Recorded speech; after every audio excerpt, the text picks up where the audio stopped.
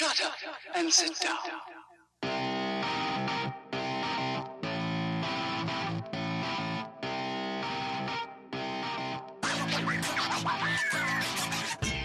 All right, welcome back to When the Wind Blows. This is an epic podcast for parents, teachers, leaders, anyone vested in the world of education. And so if you've been a long-time listener, you know that traditionally I will come on and have a co-host on, and we'll ramble and talk and, yada, yada, yada episode. But every once in a while, I'll have these long self-rambles. And as we're shifting from the prepping of school to now we are doing school, I just kind of thought it would be important to address the culture we set around school, around education, around our teams and around our class rosters and then around the home, because a lot of what we do here, a lot of what you do here is in your home. I've got one kid who sits at the kitchen table in my house and another kid who sits in her bedroom doing her schoolwork. And so then what is the culture that we are setting for school for them? And so I thought it would be important, now that we've got a couple of days under our belt, to address how to set the tone for your school year. And so I saw a lecture this week, and the lecture they were talking about hedge funds and stocks and letting your money make money. And I really kind of couldn't pay attention beyond that, because the things that the guy was saying, he said a few things that I thought, oh my gosh, this is my next podcast. Like I have to turn in and give you guys this nugget of information that has nothing to do with hedge funds and stocks and securities and bonds, but maybe someday we'll get into that topic. The one thing he said was culture eats strategy for breakfast, and I've seen it, I've heard it. I mean, who hasn't heard that quote? But then he went a little further and he said that he thought that culture was strategy applied. And I thought, whoa, a lot of times we think that our culture has kind of unintentionally happened by our surroundings and circumstances and upbringings. But it got me thinking like, oh, I could very strategically put some culture in place. And then I started thinking, well, we kind of do that, in brick and mortar schools for sure. I've been a part of it.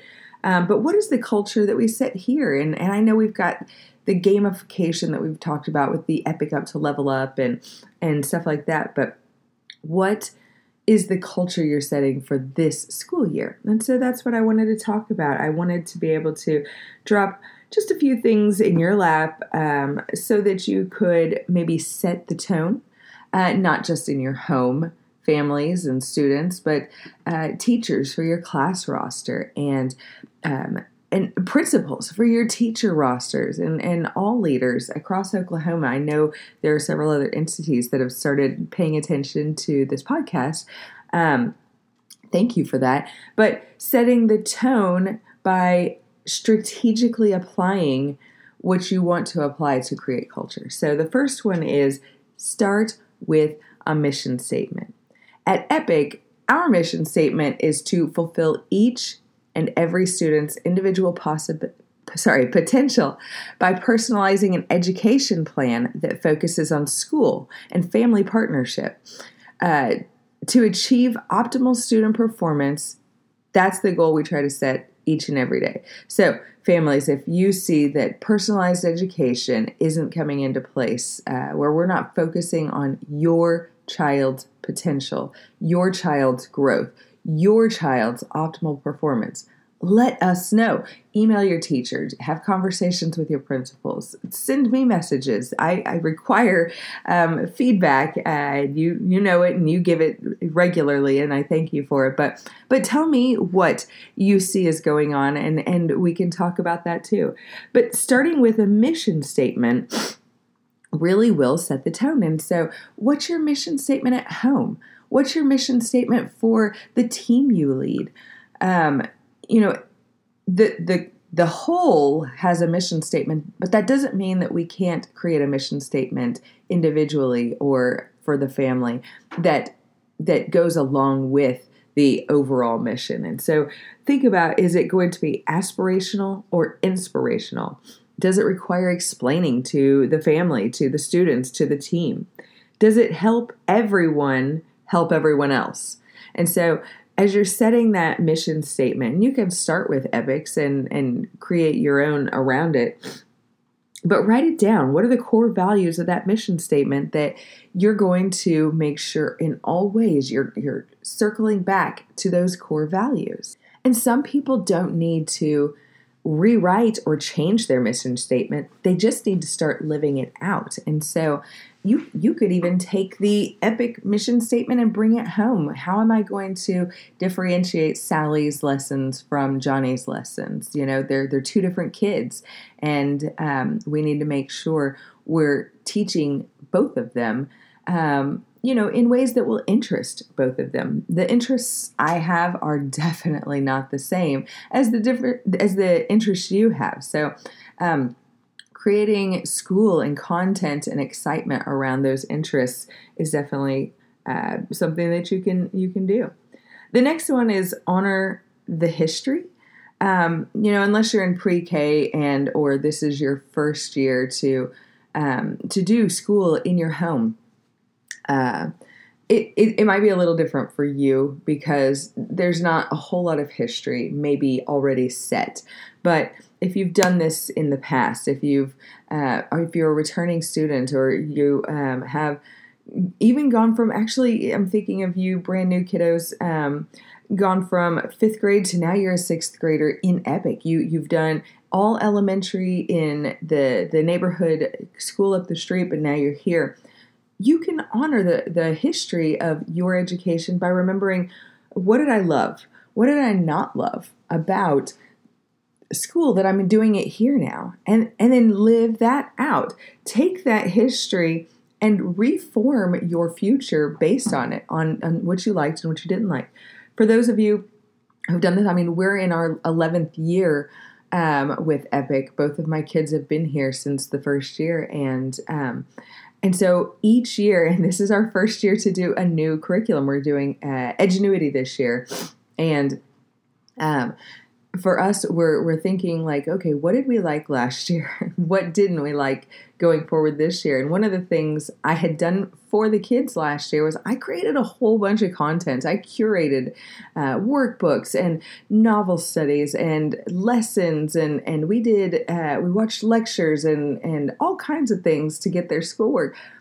But I noticed that my oldest, when she came to me this year, she said, I just really want to know how I'm doing and where I'm doing. And there was no end goal when you were creating the content. And I thought, wow, okay.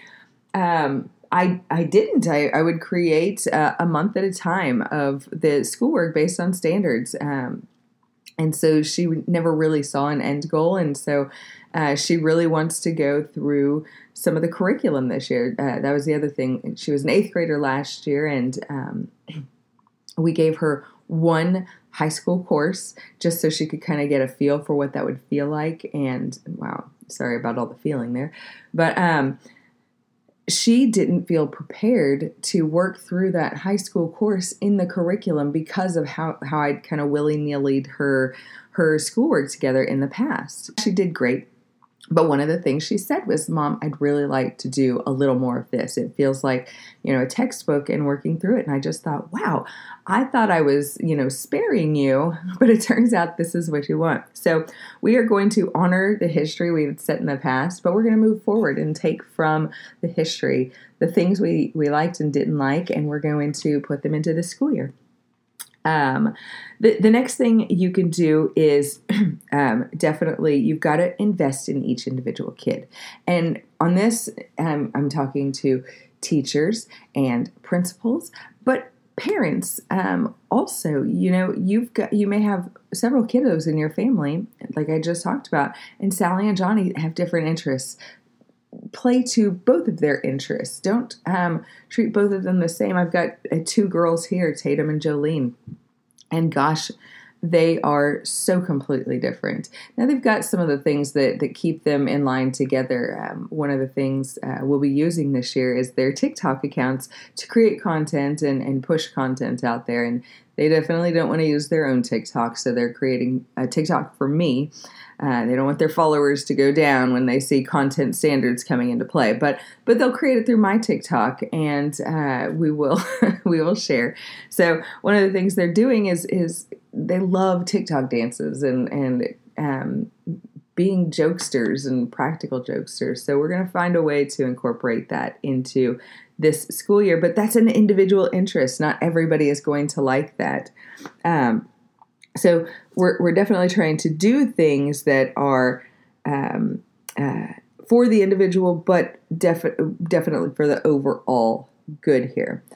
Another thing I thought that would create a culture in your environment is frequently having fun.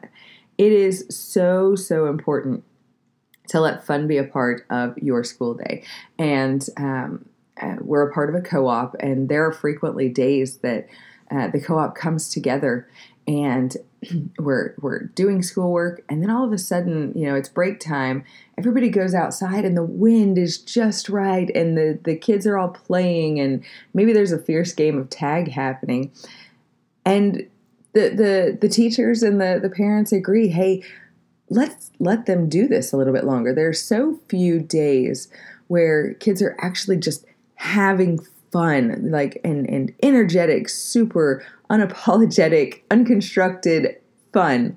And so if we find that there's a perfect moment of amazing weather and fun happening, we'll say, you know what, this break is 20 minutes longer. Or you know what, we're not coming back to school until the first person fusses during the game, and then we'll, come back. But taking time to have fun is huge. You're making memories in that. You're not just all about the standard. So one of the things we do here in the house is we love Yahtzee. Well, I love Yahtzee. The kids have realized it's a math game pretty quickly now that they're middle school and high school kids. But during elementary, we would play Yahtzee. And the loser would have to do something just wackadoodle around here. And so wackadoodle.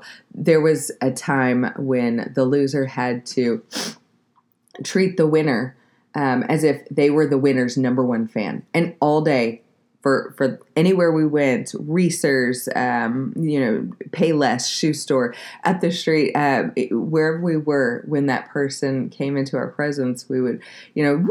Oh my gosh, this is Jolene, or so we would have some wacky fun, and you could do that with schoolwork. All right, the first person who does all their schoolwork today, no resets on quizzes, whatever, gets to win, and the winner picks the consequence for the loser. It's fun and lighthearted, and just another way to create fun experiences around that schoolwork.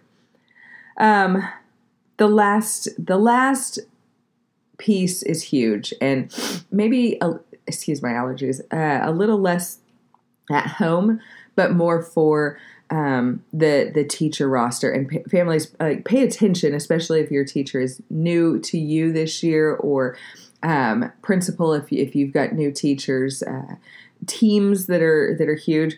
Trust doesn't transfer. All right, and that's just a life lesson right there too. Like, trust doesn't transfer. If I go from one school to the next, the safety I had in that school, or maybe the unsafety I had in that school, does not transfer. You know what does transfer? Untrust. And you're always going to be skeptical moving forward. But trust doesn't transfer. You've got to take time to get to know a kid before you can just push. You've got to take time to get to know a teacher before you can just push. I had, the first year I was a principal here at Epic, I had this team. We built such an amazing relationship. They were the Beehive because they named themselves, and I didn't want my last name to be a part of it, so they used the bee. And then they were the Beehive, and it was so fun. They were busy bees and worker bees, and I was a queen bee. I mean, it was just we created a lot of fun. There were T-shirts, all kinds of stuff. Well, then the next year, I had some teachers move to different rosters, and I had new teachers placed on my roster, and I tried to carry that momentum. And guess what? When half of your team is new and they don't get the inside jokes and they don't have the T-shirts, and you got to start over. You got to start from scratch. That trust from their previous team didn't transfer into my team, and I couldn't have the trust that I had with my previous team with all these new people immediately. I mean, we built up from the ground what we wanted to do and what we wanted to achieve. And so you have to start over. If one new team member comes on your team, you have to surround and love that team member and build them up to come along with you, or start from scratch, get away from the Beehive and call it a new name and then start from the beginning. You've got to build trust. Trust doesn't transfer. It's one of those things that's gained in drops and lost in buckets. And so don't let a previous relationship or a previous mindset cloud how you move forward here. All right, so that's it. It's just a rambling, just a few thoughts I wrote down while not listening to another lecture. Hopefully somebody can catch me up on what I missed on that other lecture. But I just kept thinking about you guys and what we could do for this year if we really right now just set that tone. And we do that by creating that mission statement, knowing how things went in the past, keeping the good nuggets and tossing out the bad and starting fresh, and then building trust together. This year has the potential to be one of the most phenomenal years around. I mean, there's so much change happening. We can embrace that and storm the gates with storm the castle with this newfound enthusiasm, or we could be really skeptical and say, you know what, I'm not sure about all this change. We could live in fear and disgust of it, and it will cloud our days, our school years as well. So just setting the tone right now. It's the 5th school day of the year, and taking today, starting fresh. Let your kids be a part of that mission statement. Let your kids tell you what they love and don't love about school. Of course, they're not going to love everything. I mean, who wants to go to work or to learn? But my kiddos, and you've heard this a million times, they want to be doctors someday.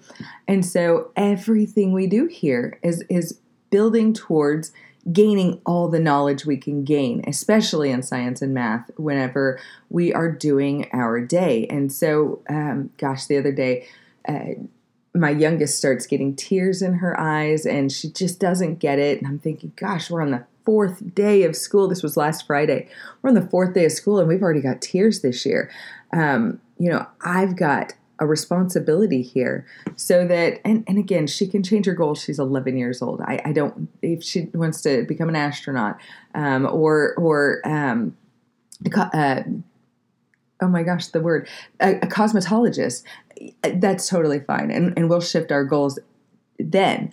But while she's following Dr. Pimple Popper and the real, I can't remember his name, but she follows these surgeons on TV and on TikTok, and is just enamored with being able to do that later in life.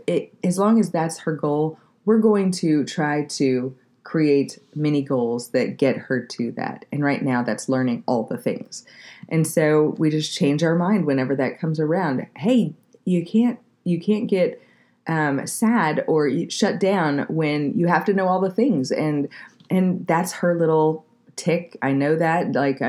All I have to do is say, we got to learn all the things. And she changes her mind. What's hard in the moment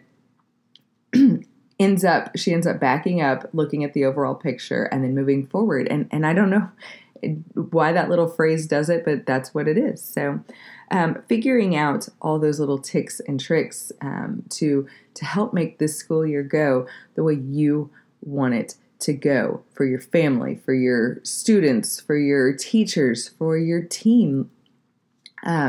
These 5 things I think will help tremendously.